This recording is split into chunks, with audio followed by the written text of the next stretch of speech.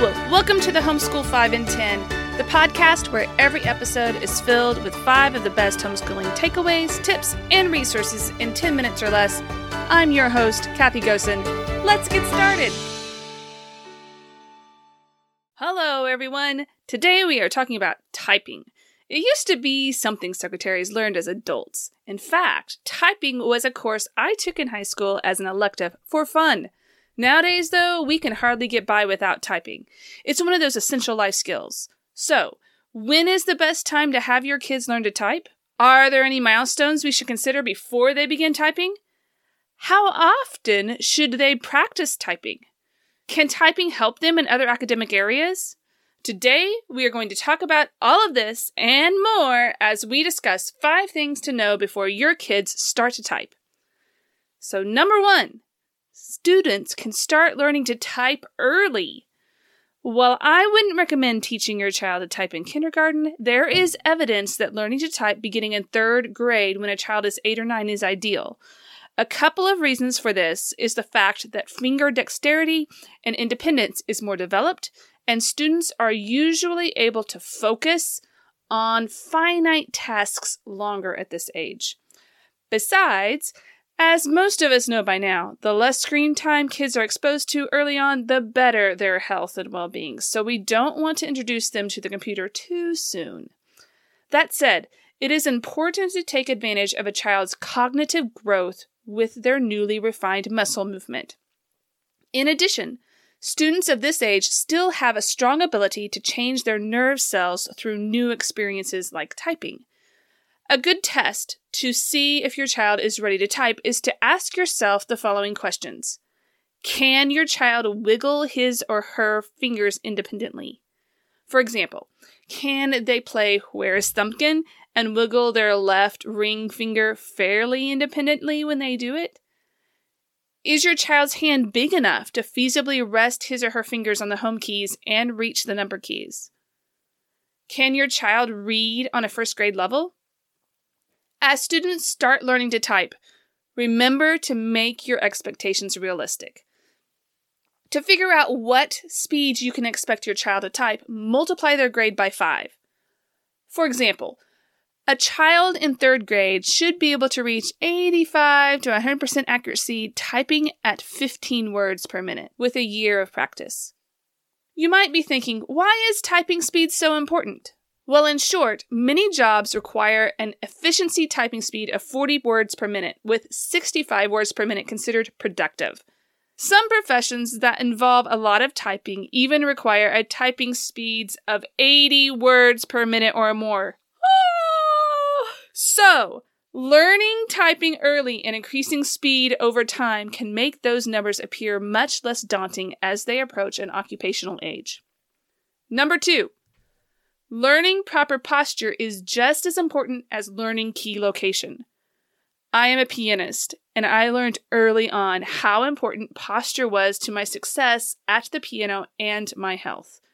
Having proper posture when typing not only reduces long-term back pain, but also increases typing speed and accuracy. Your child's feet should be flat on the ground. If this is not possible, place a box underneath your child's feet so that they can have added support on their lower extremities. Your child's arms should be at a 90-degree angle with the keyboard. This may mean that they need to raise or lower their chair height or keyboard height so that their arms are closer to their sides as they type. They shouldn't have to hunch over or reach up to the keys. The wrists and hands should remain level. You do not want your child's wrists to arch or rest on the wrist pad when typing, as this can cause wrist injuries. With this wrist placement, their fingers should naturally curve to the home keys. Your child's belly button should be centered in front of the H key, and their body should have the feeling of standing from the waist up. Standing up and taking a break after 15 to 30 minutes on the computer can also be beneficial to preventing a repetitive stress injury. So, as they start to learn to type, really encourage proper posture, as bad habits are hard to break later. Number 3, learning to type can help other subjects. I have seen the results of this firsthand this year with my middle daughter.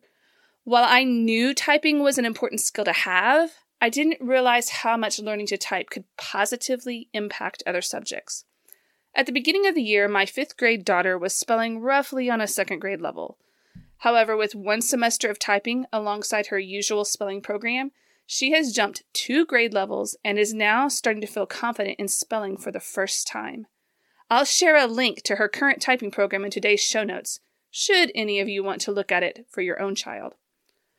That said, typing can help solidify phonic sounds for those struggling with reading or spelling, as students are often saying the words they are typing over and over as they type. Students with dyslexia and dysgraphia often find that typing is easier than handwriting when spelling or writing difficult words. And, in turn, typing also increases the muscle tone and dexterity needed for improving handwriting. It can make writing easier in other ways as well, as it saves time drafting and editing papers in history, science, and language arts classes.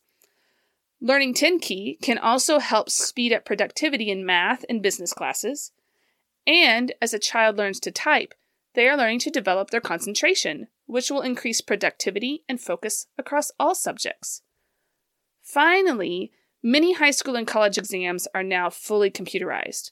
Learning how to type early and increasing speed over time can save your child valuable minutes down the road when they are taking a timed test.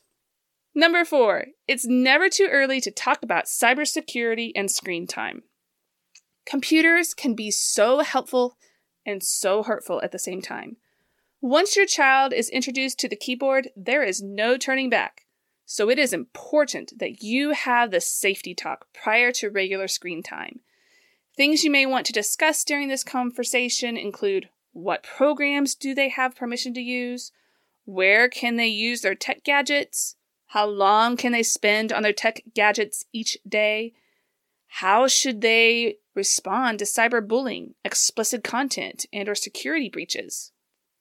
I highly recommend reading The Tech-Wise Family by Andy Crouch prior to having this conversation with your children, as it provides a good framework for you to consider when setting technology boundaries in your home. While I think some of the technology rules found in this book are a bit extreme, he does discuss the occasions that make technology useful, as well as the occasions that it is unnecessary. You may also want to consider adding some child protective filters to your browsers.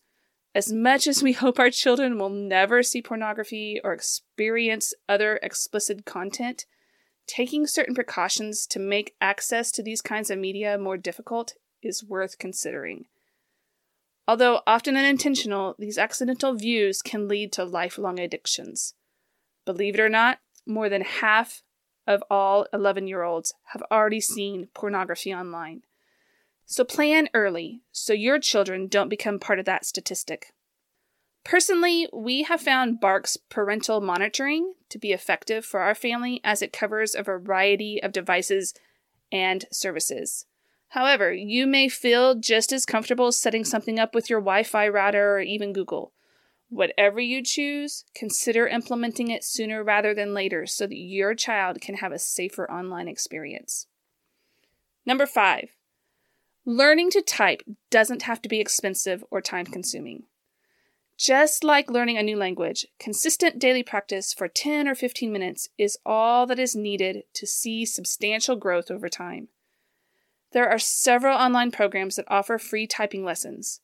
While we are currently using a paid typing program for my middle daughter because of its spelling emphasis, both of my older children actually learned to type using several different free online typing programs. A few of our favorites were Typing.com, DanceMat Typing, and Power Typing. In fact, I combined all of those together for a 90-day typing course for my daughters that can now be downloaded on Cornerstone Confessions for free. I'll provide a link in the show notes. If you are looking for something more robust, I would recommend Typing Instructor or our personal favorite, Touch, Type, Read, and Spell.